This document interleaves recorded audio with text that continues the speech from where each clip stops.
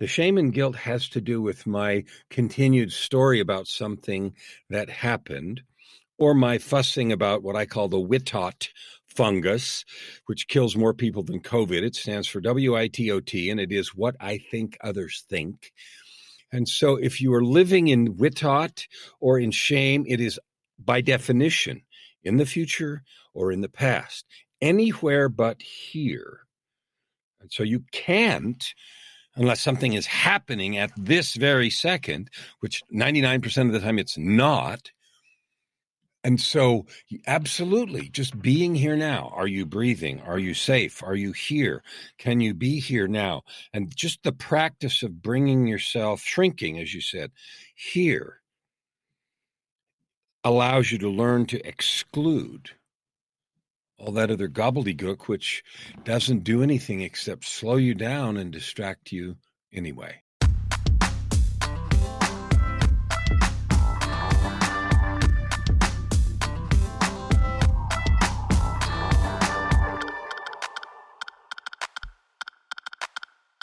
That was from my conversation exploring the walk of life with author, speaker, and coach Kellan Fluckiger.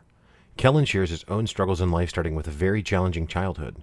Kellan went on to hold high-profile jobs while constantly wrestling with depression, anxiety, drug addiction, and going through a cycle of highs and lows. At age 52, Kellan had what he can only describe as a divine intervention. Since that moment in 2007, Kellan has written multiple books, found the love of his life, and started a global coaching practice. Kellan has made his goal for 2022 to help 10 million people discover, develop, and serve with their divine gifts. I had a really, really awesome conversation with Kellan. His candidness is really just unmatched, and I really loved it, so I'm really eager to share it with you. As always, thank you to Misha Zarins for the music in today's show.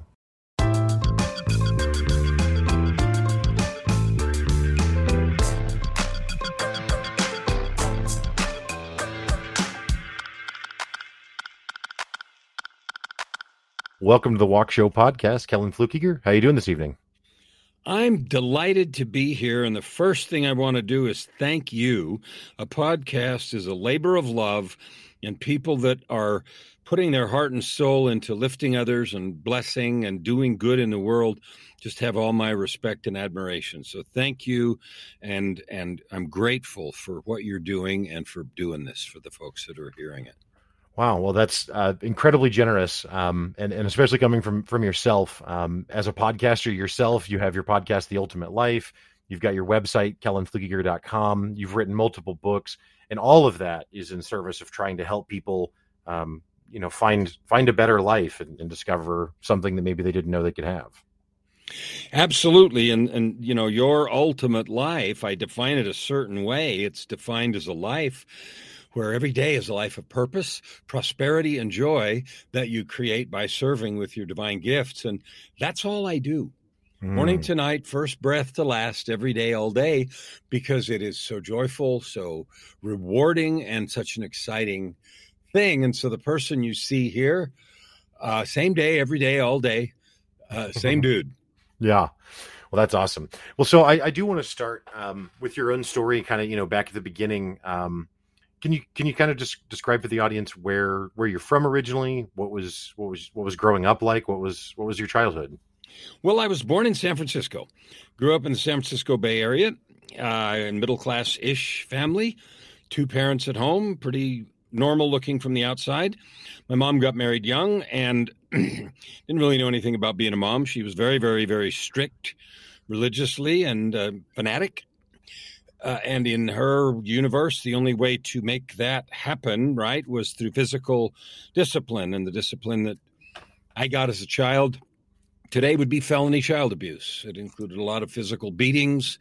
I remember even all the way through my childhood, but I remember even in high school when I was big enough to have defended myself. Fear didn't allow it. I remember getting dressed last in the locker room in PE class at high school because I didn't want the kids to see I was black and blue, because that meant something was wrong with me, right? Mm-hmm. That sort of thing. And what it did is it left me convinced of 3 things. Number 1 was that I wasn't good enough, and I never would be. There was something fundamentally wrong with me. Number 2, that because my mom was, she was the purveyor of righteousness or something, that I needed, no matter what I did, to get back in her good graces. I needed to get that stamp of approval. And number 3, that everything that ever went on in the family was private, so it was not okay to talk to anyone. And so the mix of those 3 things means that even when I left home at 17, I never talked to anyone. I believed with all my heart that everything that was wrong in and around my life was my fault, and that if I just didn't suck so bad, and if I just suck it up and do good, that it would be okay. Obviously, that's not true, but I didn't understand that at the time. And so what I lived for the next 35 years, from 17 to 52, was a cycle of creating big success, financially, career-wise, and then sabotaging it. I don't deserve this. I can't have it. Then I would create even bigger success and then sabotage that. And that cycle repeated itself during those 35 years several times. It included getting married and divorced 3 times. It included addictions to all kinds of things and stints in secret rehabs. I had some very high-profile positions. Testified before Congress and this, that, and the other. And all it was kind of like on the outside, it's like, wow. And behind the scenes, it's like, oh, no, that kind of literally movie kind of stuff. And it would never have stopped on its own. In 2007, after 35 years, I was 52. I had a divine intervention that was essentially an invitation to change course. So that at that time, I was a high-flying whoop-de-doo. I was making more money than I knew what to do with, and I was also a coke addict with spending $3,000 a week on drugs and making so much money that didn't matter.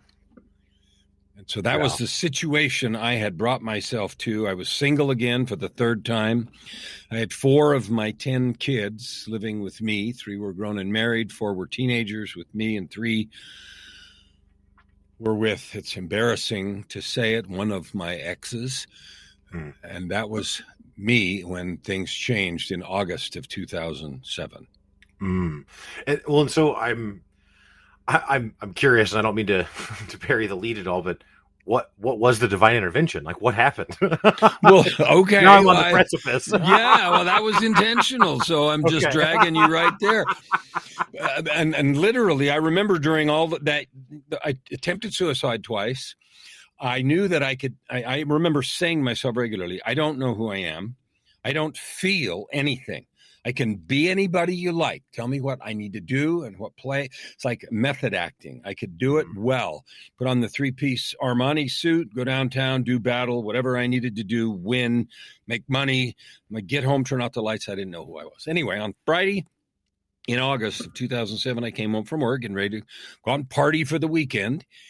And before I went out, I had this urge to turn on the TV. Now, that doesn't sound like anything except I didn't watch TV.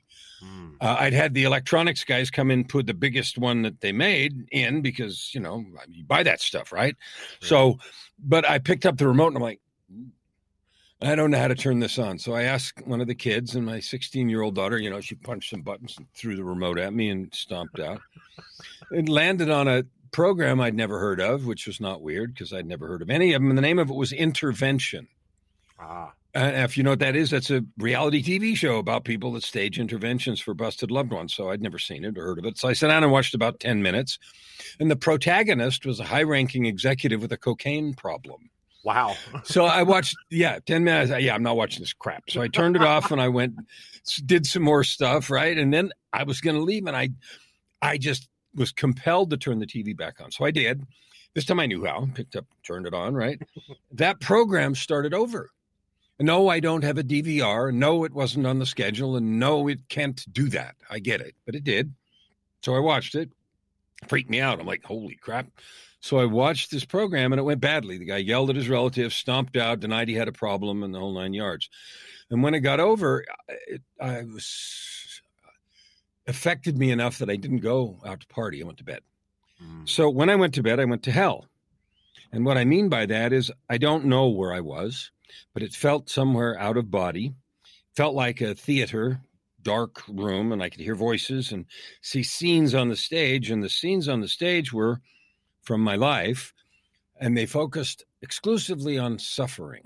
From my little years when the suffering was inflicted on me up through the present, including all the suffering I had inflicted on everyone else with, untreated depression and addictions and ruined relationships and on and on.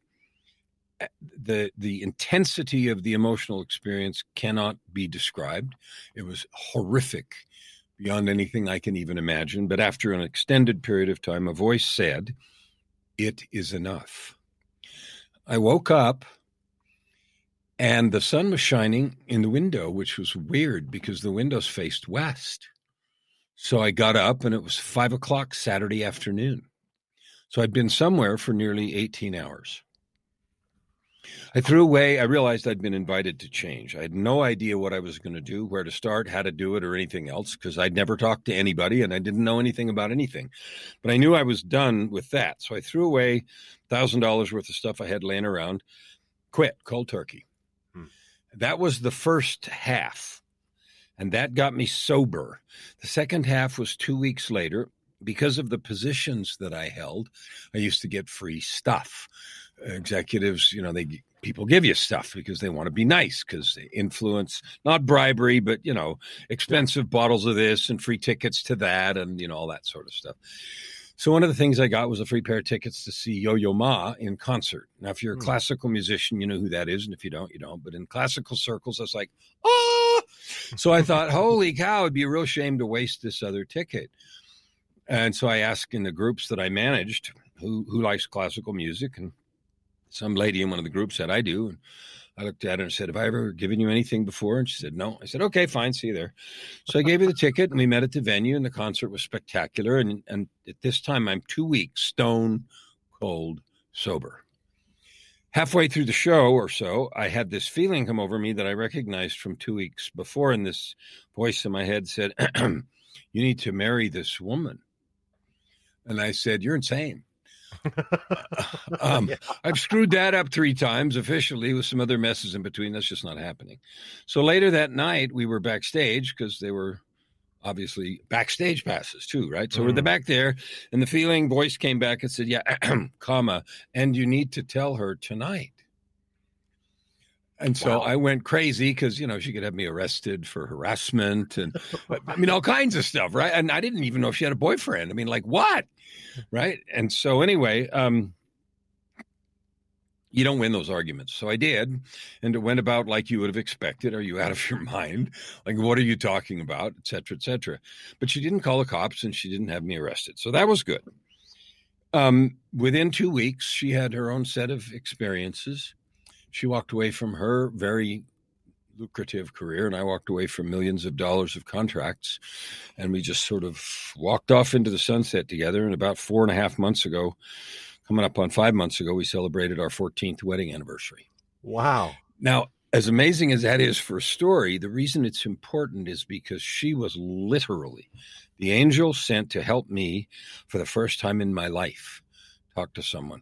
She found me counselors to talk to. She taught me what it meant to be a friend, to have a friend, to tell the truth, which I'd never done to anyone about anything, and all that kind of stuff. And so those 2 things within a couple of weeks of each other were invitations. And it's important to understand everything that comes across your path is always an invitation.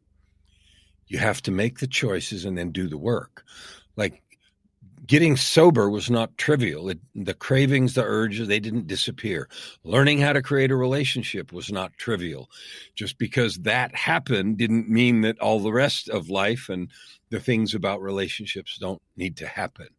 So I accepted for the first time ever the invitation to do something, and completely left the industry, left the career, never looked back. That was it. Started life over again in September of 2007. And since that time, I decided that helping people do things they didn't believe they could do was kind of something I'd done in the technical sense as a consultant, but I thought, I think that's coaching. So I studied some, did some certifications, and started writing books. And since then, I've written 16 books and created a coaching practice around the world. And I've done a bunch of music albums, some of which go with the books, to tell stories from different books. And all I do today, my goal for this year, 2022, is to help 10 million people to discover, develop, and serve with their divine gifts. Wow. And that's it. People say, what do you do for fun? That. I don't do anything else. If I'm not doing a podcast or writing a book or doing some music, I mean, Joy is my wife. Oh, I didn't tell you the best part. Her name is Joy. Oh, wow. Like, you can't make this stuff up. That's a remarkable set of coincidences. Yeah. Okay. Well, her mom lives with us. She's going to be 91 pretty quick. And so we moved. We lived in Phoenix for several years and came up here in 2016. We're in Edmonton, Alberta. It's in the frozen north. We come up here to take care of her, and she's almost 91. She lives with us, and we'll tell us she, is done with this mortal life and so forth. So we have regular stuff. I mean, we have a frail old lady running around the house we have to take care of, and doctors, and do all the rest of life and things. But other than that, I mean, that is Kellan. So who you hear me be right now, this is me every day, all day, period. Yeah, no, it's a remarkable story. And, I called it coincidences, but then others might call that, synchronicities or something maybe, more divine, right? Maybe more of a direct intervention, maybe not so random. Well, look, we all feel those intuitions and connections with the infinite, the universe, source, call it whatever you want. God created us, okay? How, and call them whatever you want. I don't care. But we all feel those things, and we ignore them most of the time. Mm-hmm. And when I say serve with your divine gifts, it is to learn to pay attention to those, say yes to the invitations, and trust that there's opportunity that's you can't see right now. And that's one of the most important things that I've learned, is to just trust that there's a place, there's an opportunity, there's a way forward.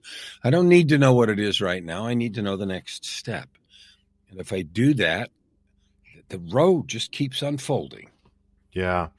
Yeah, I mean, what that kind of makes me think of, I was listening to, I think, an interview with, I think it was maybe a former Navy SEAL, but if not, some special forces person. And he was talking about that really the primary skill or talent, or whatever you want to call it, that someone needs to have in that world to succeed. I mean, certainly you need to be able to run and jump and shoot and do all the physical stuff a soldier needs to do, but really it's about how small can you make the moment, right? Like, how much can you focus on, kind of like what you just said, like, I just need to take the next step. I don't have to understand what happens after 1,000 of these steps. I just have to understand, can I take the next step? And then just stay in that place, which is, very similar sounding to mindfulness. Is that something? 100%. The first 5 books I wrote was a series on meditation. Yeah. I even went so far as to define a moment. Right? People say live in the moment. Well, what the heck's a moment? Well, I thought, I'm going to make up a definition. So there's 60 seconds in a minute, and 60 minutes in an hour, and 24 hours in a day. So that means there's 86,400 seconds in a day. Okay, good. I decided arbitrarily there should be 10,000 moments in a day. It's a nice big fat number. Mm-hmm. That means a moment is 8.64 seconds. I love that, because that's long enough to be something and short enough to be a moment. Right. And so being in this moment, it's the only thing I can do anything anyway. If I'm worried about the future, half of my attention is distracted from here. If I'm fussing about the past, half of my attention is distracted from here. The only place we have any impact at all is this moment. And that definition just helps me put a frame around it. Yeah. Here, now, that 8.64 seconds. Yeah, no, I love that. I've never heard it quantified like that, but it makes a lot of sense. And it's something that I have, in the last few years, I've delved into mindfulness and meditation and trying to make that a central part of the way that I approach things. And it dawned on me just a couple of weeks ago, actually. I had my own life coach as a guest on the podcast to talk about something, and we were talking about shame and guilt. And it dawned on me that it's kind of impossible to experience shame or guilt or whatever you want to call it and be mindful at the same time. Because to experience the shame or the guilt is to put yourself in a different time frame, which is then antithetical to being mindful. And I'd never really thought about that before, but does that make sense to you who studied all this? 100%. I boil meditation down. I don't care what style you use and how you sit or whether you listen to somebody or not. It's three simple things. Slow down enough to be where you are, and parenthetically, when you are, because often we're somewhere else instead of somewhere else. Slow down enough to be where you are, here, now. Step 2 is be still enough inside to notice what is there. And step 3 is trust that what comes to you is truth. And what you said about, if I am present to this moment, the shame and guilt has to do with my continued story about something that happened, or my fussing about what I call the Witot fungus, which kills more people than COVID. It stands for WITOT, and it is what I think others think. Oh. And so if you are living in Witot or in shame, it is by definition in the future or in the past, anywhere but here. Yeah. And so you can't, unless something is happening at this very second, which 99% of the time it's not. And so absolutely, just being here now. Are you breathing? Are you safe? Are you here? Can you be here now? And just the practice of bringing yourself, shrinking, as you said, here allows you to learn to exclude all that other gobbledygook, which doesn't do anything except slow you down and distract you anyway. Yeah. I'm curious, and this might sound like a silly question, but you know, I've talked a lot about fear on this show, and fear can certainly be a very burdensome thing and a big obstacle. But I think that it's also, to some extent, just kind of a natural human thing. And it could be good, too, right? Maybe it's not good more often, but I think there are times where fear is useful. Is there a place, though, where shame or guilt are useful? Are they ever of value? Well, to the extent you feel guilty, guilt can serve a purpose. Let's equate guilt and pain for a moment. Pain is something in the physical body that tells me I'm receiving damage. You know, stop doing this. So it warns you of damage, or stop doing this so you don't get future damage. Let's call guilt that same thing. Something is going on energetically in your mind or that you're doing that is damaging yourself or somebody else. That is the genesis. Something's wrong with this. Okay, well then treat it the same. It is a warning sign to prevent damage or to mitigate it or to stop future damage. Continue, and when that situation is resolved, continuing to live in shame is not useful. If you feel bad about something, you made a mistake, and maybe you made a mistake on purpose. Maybe you were cruel or unthinking, and I did a lot of that kind of crap as an addict. I lied to people and did all kinds of stuff. So you feel bad about that, great. Then do two things. One is, assuming you've stopped doing whatever it is, figure out what you can do to fix things. Most things you can't fix very well. Even if you give somebody money back you stole, that doesn't fix anything. Broken trust, broken relationships, all of those things are irreparable. Okay, do what you can with an open, honest heart, and then forgive yourself or forgive the other person, because it does no good to carry a backpack full of rocks for things you cannot fix, or anger that you cannot solve because somebody did whatever they did to you. The only thing that does is it prevents you from being all you can be here now in this moment. Yeah. Well, it strikes me, you talked earlier about, with your childhood coming out of that abusive situation, how you felt like there's something wrong with me, right? So to some extent, I would imagine, and I'm not trying to speak for you at all, but I would imagine there's some piece of or moment of time where you do try to forgive your mother, right? So you're not carrying that. But it's fun. Go ahead. Sorry. No. I was just the only thing I was gonna piggyback to that is just.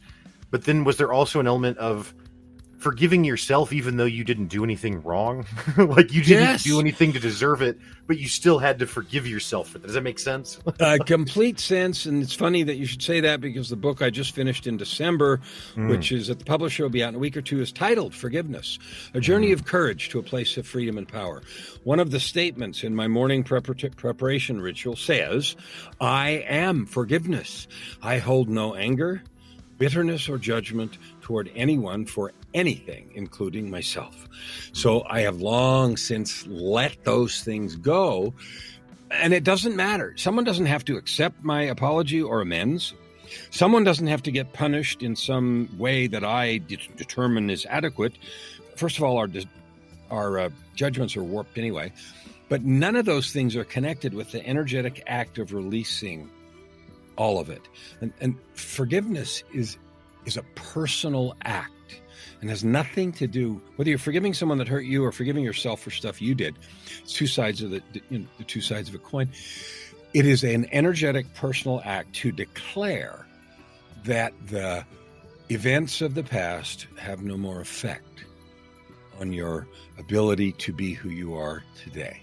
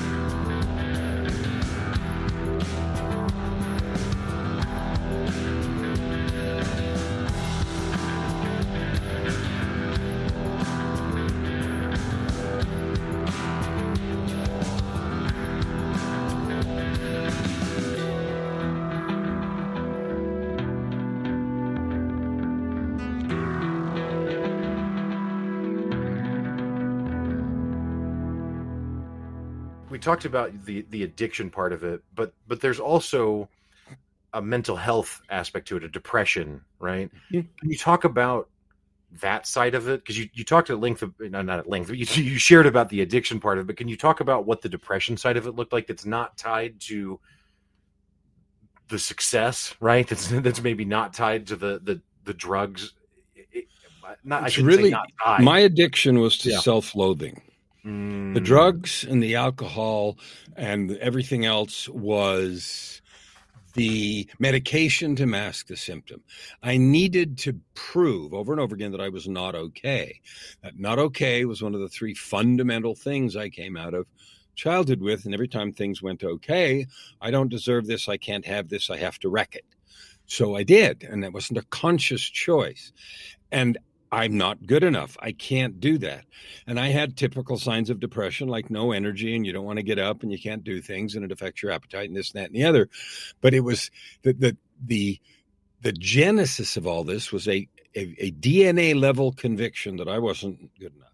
And so, when external circumstances conspired to make that not true, meaning I made a lot of money or got a lot of recognition or something, it's like I can't be here. Yeah, That's so amazing. I don't think I've ever heard anyone say I was addicted to self-loathing. But I was thinking of that before we started talking. I was thinking, I wonder if it's possible for someone to be addicted. Because when we talk about addiction, it's always to a substance or something, right? And maybe a pattern of behavior like gambling, right? That's not really a substance, but it's still what we would call a vice. But it's deeper than that, right? Like all of those things are really just manifestations of the deeper. And so then is it really to some extent an addiction to self-loathing and also just like a routine of thought. Does that make sense? Yes, it is. An addiction to self-loathing. What is an addiction? It is a dysfunctional coping mechanism that we adopt to deal with an internal pain we haven't fixed yet. So we have an internal pain. We all have them. There are good ways to deal with it. There are not good ways to deal with it. If you don't address it, you stuff it, you let it fester, or you adopt some dysfunctional way of masking or coping with pain, that becomes a habitual coping mechanism. Gambling, sex, shopping, drugs, alcohol, codependency, people pleasing, all of it is triggered by the same need to mask the pain that comes from an unresolved internal conflict. So I hear constantly, even in conversations about drug addiction and stuff, a phrase set of phrases that's tossed out a lot is like, look, if a person is struggling, you can try and be supportive, but ultimately they have to want to save themselves. And so then when a person doesn't act in a way that saves themselves, that then implies that they don't want to be better, and then implies that they want to suffer. But I don't believe that that's true. I don't think that anyone wants truly to suffer. And so then that means that there must be something beneath desire that drives that. And to me, that would be, it seems like that answer is belief.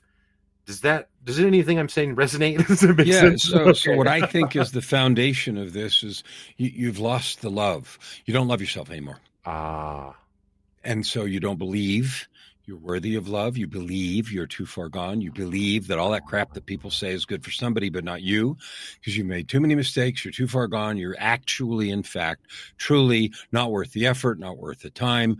And you don't love yourself. In fact, you start to believe that all the crap that people say about you and everything else is true. It's true. You run out of excuses, deflections, and other things, and you get to a place where even this, whatever your preferred coping behavior is, substances or other behavior, doesn't even work anymore because you still come face to face with the truth. They're right. I don't love myself, and so I deserve whatever's coming to me. I deserve all this. And so I don't think anybody runs around and says, what can I do so I can make myself suffer? Right. Right. I never said that. And, and I had infinite access. I had enough money that I had anything I wanted to buy of substance, anything, any amount. And I never said, let me see. I used that to try to kill myself once.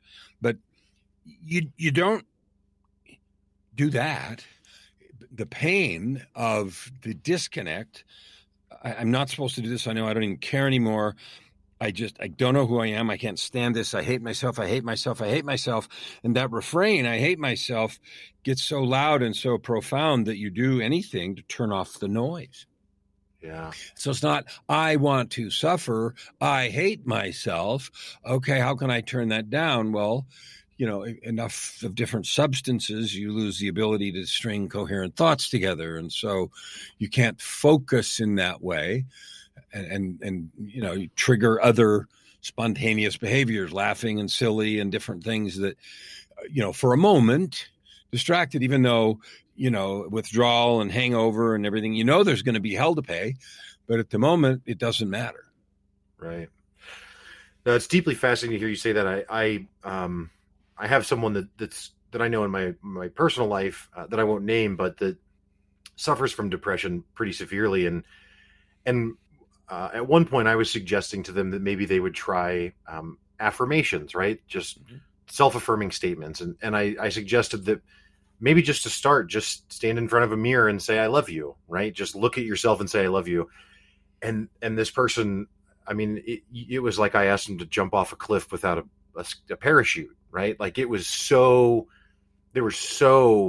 afraid of that. And it was hard for me to understand, but I think what you just said explains it. It's because at the root of it, It's not desire, and it's also not belief. And a part of me feels kind of cheesy saying it, and I don't know why, but it's love. Like it really is it's not that. cheesy at all.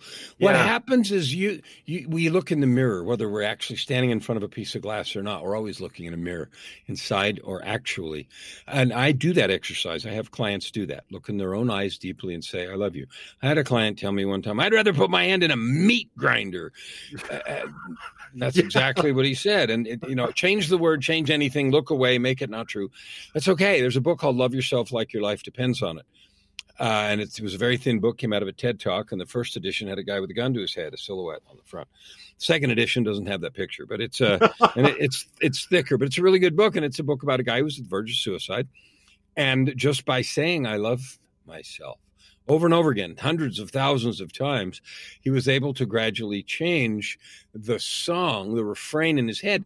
And it's not that weird to say that, because we say things to ourselves. I suck. I'm stupid. I hate myself. I'm dumb. I did that wrong. We repeat that refrain without pause. So why would not a refrain of truth, which is "I am divine, I am an intentional creation"? Those things are true even if you screwed up 90 million times. And what happens, one of the albums I did, so I told you I wrote a book, Tightrope of Depression, my journey from darkness, despair, and death to light, love, and life. And I wanted to set that book apart. So I thought, what can I do? And so I can write some music. So I wrote an album of 11 songs telling stories from the book. And the feeling that you have when you look in the mirror and you know that everything everybody said is right, you know there are no more deflections, you know there are no more excuses, you know there is no more recourse. There is no word or words for that thing. So I gave it a name, and I called it The Name of the Black. And that's the name of that album. And it is the place where then the only conclusion is, okay, it's time for me to go. It's time to get rid of myself. And that comes from a place of ultimate despair, and there's no other answer. And I guess they're right. That kind of thing. And it's nonsense. It's not true. Right. But that's the place you get to. And your friend, my heart aches. I love them because none of that is true. It wasn't true for me. It's not true for them. And the first answer is, however weakly, however feebly, however much you crawl, you need to reach out and talk to someone and keep doing it. And that's what I didn't do and got to those places. And, we all know, shrinks know, and those of you who have been there know where that road goes. Right? Yeah.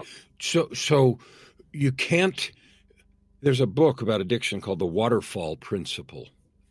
And it's one of the best books about addiction that I know. And it talks about if you're in a canoe and you're going toward a waterfall and you're right at the waterfall, what is the chance that you won't go over? Okay, that would be 0, right? And you're right at the waterfall. So what does it take to recognize the signs of approaching waterfall? Well, there's the sound, there's the current, and the river starts moving a little different. And so learning the process of getting out of self-loathing or taking control of mental illness, and that doesn't mean suck it up and think happy thoughts. Maybe it's go see your shrink. Maybe it's call somebody. Maybe it's, oh crap, I forgot my meds. Whatever it is, it's noticing a little bit further and a little bit further back from the waterfall. Okay, because if you're at the waterfall, you can't help it. You're dead.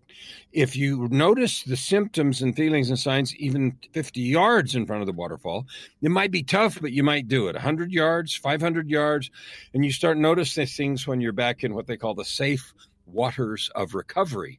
Then, paddling to the shore, that's easy. So it's a practice of choosing to notice and then take action. And when you fail, okay, I failed. No song and dance, no parade, no firing squad. Get up, recommit, right? And start noticing again. What's going on in my life? How am I feeling? What are the stories? What's the language in my head? What am I doing here? What else could I do? Could I do something 1% better? Like, this is not an all or nothing game, ever. Right.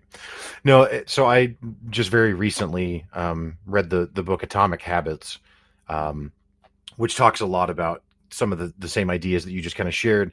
And that's something that he talked about that I thought was really fascinating, which is the idea that it's way more important, or importance maybe not the right word, valuable might be a better word, but it's more valuable to do something very insignificant consistently than it is to do something really significant once in a while. So it made me think of that when you were talking about, no matter how feebly it might be, just talk to someone else, just reach out. And it doesn't mean that that's because today you solve everything. It's just being engaged in that, so that part of your identity now becomes, I'm someone that reaches out for help when I need it, or I'm someone who does whatever practice you're going to do to try and save yourself that's different than the self-shame and the self-loathing thing. I have a thing I call the success cadence that I teach people, and it is, we often set goals. New Year's resolutions are famous for this. We set big goals, and then we keep them for 5 minutes or 5 days or 5 weeks or whatever, and then we quit. Right. And the reason is because two things. One, we set goals that are really big, and two, we don't put any structures in place to keep them. So instead, you got to create the success cadence, which is really simple. It's this. I said it, I did it. I said it, I did it. I said it, I did it. I said it, I did it. Now, if you make goals or commitments or things that you're going to do and you don't do them, fine, shrink the damn goal. Right. Get it small enough so that you can get the cadence going. Because when you make promises, commitments to yourself or others, and we treat ourselves worse than we do others, and that's a mistake fundamentally, we become a person we don't trust. I know every time I open my mouth and say something, there's only a 2% chance I'll do it or whatever.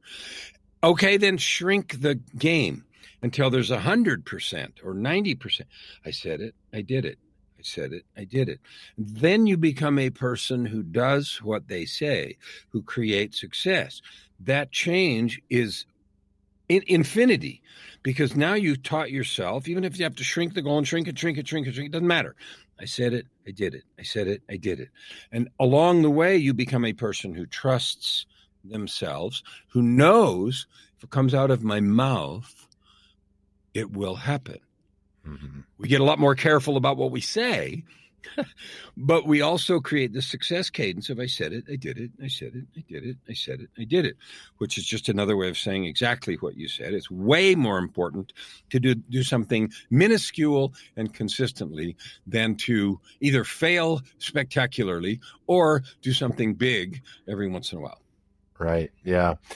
No, I think I think that can feel counterintuitive, you know what I mean? Just at a glance, right? Because it's like, no, there's this big problem, so it needs big action, right? It demands a big solution, and I think that's where people can get lost in being caught up in that and not being caught up. I mean, really, just more in the process, right? Get caught up in the process more than the solution. Well, I'm not saying you can't set big goals and take big, hairy, audacious action. Go ahead. But if you find yourself doing in a repeated cycle of, I swear I'm going to do this and then not, and I swear I'm going to do this, then swear smaller.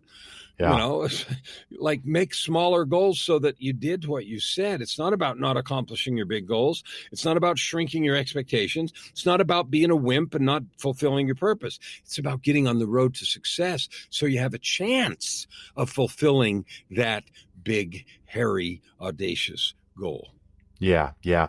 No, and I think I was still kind of in the context of maybe someone who's, you know, not able to feel good about themselves almost ever. And you know, but certainly, yeah, what you said makes sense. So I'm curious, you know, if someone's listening to this and they're interested in working with you, what does that look like? Do they go to the website and schedule a call? Do they send an email? Do they work one-on-one with you? What does it look like? So it looks like a lot of things. My goal this year is to help 10 million people discover, develop, and serve with their divine gifts. So I have a lot of videos on YouTube. I share a lot of stuff on Facebook. I have a podcast you mentioned earlier with a zillion episodes. There's lots of ways to do it. That's all free stuff I put out there to encourage people to take action, take control of their own lives, to exercise their sovereign right to be who they want to be. If somebody actually wants to work with me, one of the fun things about having a weird name like Kellan Fluckiger is I can't hide. So if I had no competition for my website. KellanFluckiger.com was $2, right? Nobody wants that. That's fine. Great. Yay for me. So on my website, you can get on my email list. You can friend me on Facebook. You can find me on LinkedIn. You can find me on YouTube. If you really want to talk, just send me a message and say, I'd like to chat. There's no charge. And in that exploration, we'll find out what you want, what's going on, and we'll see if it makes sense. Like I have a program, you know what it's called? Live Without Fear. Oh, wow. It's a product I have, Living Without Fear. How to do that. I have another product. It's called Master Your Monsters. And it's funny. It's a play on when we were kids. We thought monsters were under the bed and in the closet. Well, and as adults, we have those same kinds of things that spring out of nowhere and eat our lunch from time to time. And they're different names and they're different things, but there's a way to master those monsters. So there's all kinds of standalone programs. I have small group coaching programs. I have 90-day hardcore blast. I'm going to get this done. So there's a lot of accountability and structure. One of the books I wrote is called The Results Equation, which is a process for getting any goal accomplished. It doesn't matter. The process of success is the same. It's the actions are different. And then I do private coaching. And if, that all comes out of conversation. So the answer is, I have no idea if I can help you, whoever you are. Let's talk and see. And then we'll know. I love working with people who are committed to ending addiction to mediocrity, who will not settle for the obvious or easy. And I don't care what kind of hardballs they've had from life thrown in the mix. They're done settling. I'm done. Okay.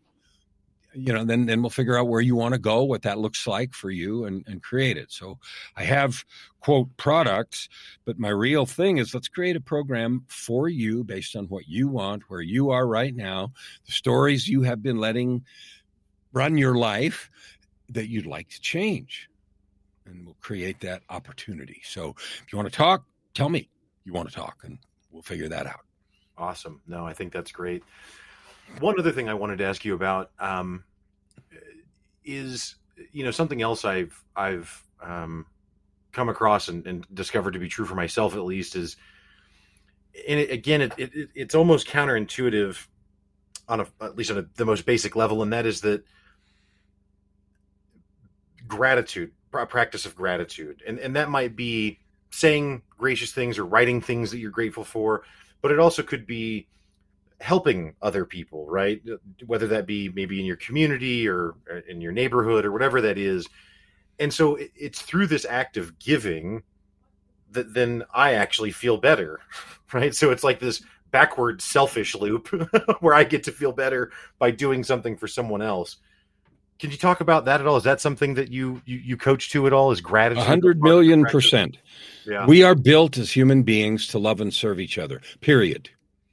Being grateful for what you have, big or small, is a mindset that chooses to look at things as possible instead of impossible, optimistic versus pessimistic. People think optimists are stupid. No, they're actually smarter than pessimists. A 20-year study by the most empowered authority in the field, Dr. Martin Seligman, proved that people who choose to be optimistic live longer by several years, make more money. They even do better on the sports field and in areas where similarly talented people act. So optimism is simply a choice to believe there's a solution. Pessimism, or realism, some people call that, is a choice to believe there probably isn't. Right. Or if there is, it's really hard. Okay. That has chemical effects in your body that are poison. So you're free to make that choice. And someone who chooses to be skeptical and negative, it may be the mark of a sophistication, but you know what? It's a costly one. Right. Yeah. Okay. So absolutely. And here's how I teach gratitude. There's all kinds of things like a rampage of appreciation where you say a million things. I'm grateful for that I don't have an ingrown toenail today. I'm grateful that zit I had yesterday is gone. I'm grateful I can get up and walk. You can do that. I'm not saying there's anything wrong with it. What I have discovered is way more powerful is pick one thing at a time and think about it and be grateful until the experience of gratitude gets in your body. Like, you know what it feels like to really feel gratitude. So pick something that's true. I don't mean baloney. Pick something that's true and think about how that gratitude is real until you have that experience. Neurotransmitters, just like when you get mad or happy or whatever, the experience of gratitude. Do that with 2 or 3 things, and that'll do way more for you physically and spiritually, energetically, than any of the other things that I have seen or been exposed to, because you're connecting with the truth of that. The other thing you said about service, it is foundational. It is foundational. If you want to be happy, go do something for somebody. If you want to feel better about yourself, get off your butt and go serve. I don't care what you feel like. Go down the street and pick up some garbage. Like, this doesn't have to be an organized service project. Go say hi to someone who's sitting on the side of the road with nothing. Go give 50 cents to a homeless person. Like, go do something that is service, no matter how small it is. And you don't need anything organized. And you know what? You don't need anybody's permission. And you don't need anybody's agreement. I can love you without your permission, and you can't do anything about it. That's very true. That's very true. And I love that you said that, because again and again, it's interesting how often we've focused on making things small again, right? Like the daily routine doesn't have to be that every day is you're a superhero. And the act of service doesn't have to be that you go and organize your own nonprofit organization, or maybe even more realistically, it doesn't mean that you every time have to go to the soup kitchen, right, and volunteer for a 4-hour shift. It could be, like you said, picking up trash in the neighborhood or something small that still, I think, connects you to that feeling of, I'm part of this and I'm helping to make this better. You can't help it. If you go pick up 3 pieces of garbage, throw it in the trash on a trailer park, it feels better. And you can't pretend in any universe that it doesn't. It makes you want to go pick up a 4th one. You walk by that and it's like, oh, yeah, I don't want to do anymore. Oh, come on, just one more. And it just happens. That's how we're built. We even get neurochemical rewards. Our body releases oxytocin and other good things in community. Hugs do that. Doing nice things we're built literally, physiologically, to love and serve each other. Yeah. I think it's all super powerful. Kellan, to say I'm humbled to have you on the show is an understatement. But I just, it's been an absolute pleasure speaking with you this evening. Like I said, we've got your website, KellanFluckiger.com. I'll have links to that in the show notes and all the other stuff as well, your podcast and, book list and all that sort of stuff. All that being said, though, is there anything else that we haven't touched on that you'd like to hit on tonight, or anywhere else we could direct people to connect with you? Yeah, you can find me wherever you want.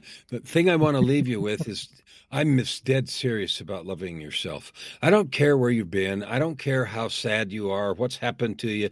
I don't care how many bad things have been done to you or how bad the world's piling on.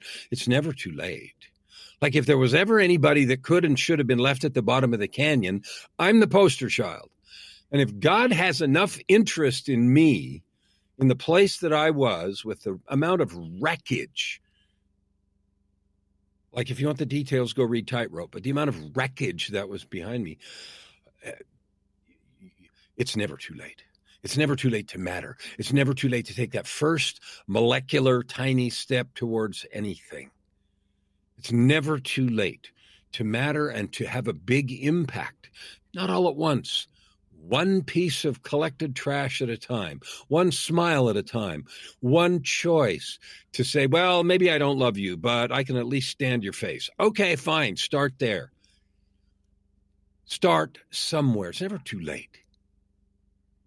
And the future is not an extension of the past unless you let it be. The future is a blank page. You have the pen. Write boldly, write from your heart, and live into the truth of who you really are. Yep, I love it. Again, Kellan, thank you so much for your time. It's been a real pleasure. You're welcome, and thank you again for your effort in putting this together, the labor of love that you do to make this happen, and those lives that you bless and hearts that you lift.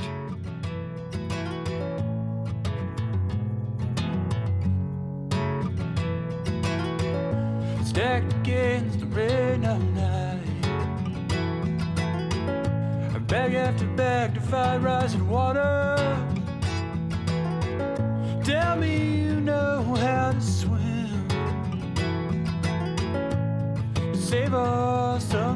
water. Headlines rolling through a feed.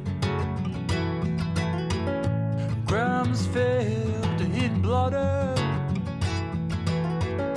And open bribes to charlatan feed. Forgotten lambs left to the slaughter. Easy and a point judge, and they're safe from the front line. Not everyone starts at the same point or at the starting line. The town divided in an instant, just a sea of angry picket signs. Shots are fired in the distance, and homes are burned as the moon rises.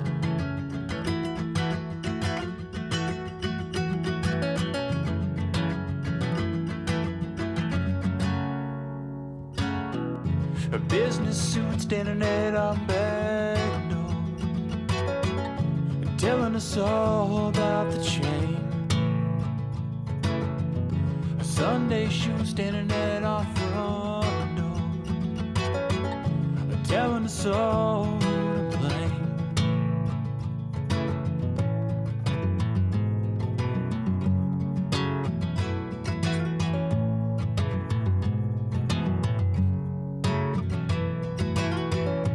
Broken homes from violent winds, begging strangers to the all. Everyone wants her kith and kin, and blood's red underneath us all. Lost slip pass for the kickback, and half solutions widen the balance sheet. Sell our lives from pages and keep us time from curing disease. Easier to delegate when their life isn't on the line, and they see people as figures to move the bottom line. The town is leveled in an instant, just a sea of timber and power lines, abandoned by our leaders. We were blinded by the cunning white lies.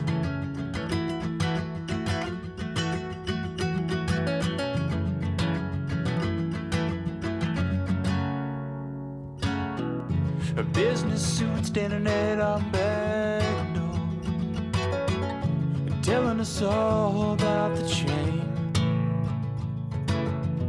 A Sunday shoe standing at our front door,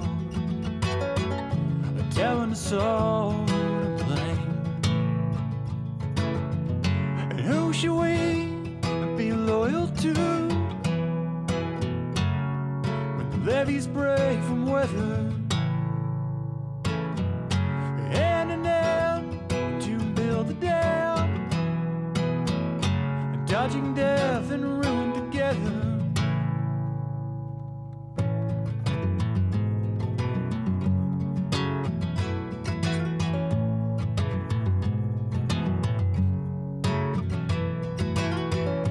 Blackened marks of flames burn bright, decimated homes on chocolate lands, swift and saving us in the night. From a fury we must withstand, living check to check with empty hands. I keep tired and battered legs running, with old sick mothers and locked up kids. They keep us living just above nothing. Easier to say what to do, hindsight's a luxury of time. Warm beds at bank accounts while the desperate kill for times. The town was broken in a second, a waste of fearful and angry eyes. Shots sold through the neighbor's yard, cars return with the changing tide.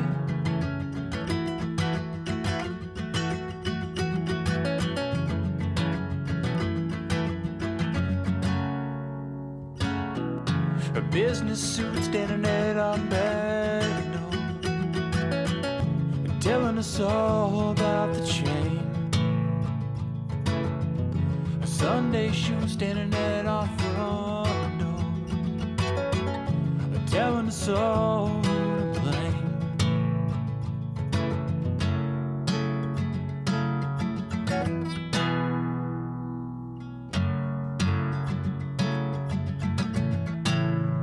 Well, that's all for the show today. Thank you so much to Kellan for stopping by and sharing his walk of life. I also want to thank Misha Zarin for the music in today's show. And last but not least, thank you for listening.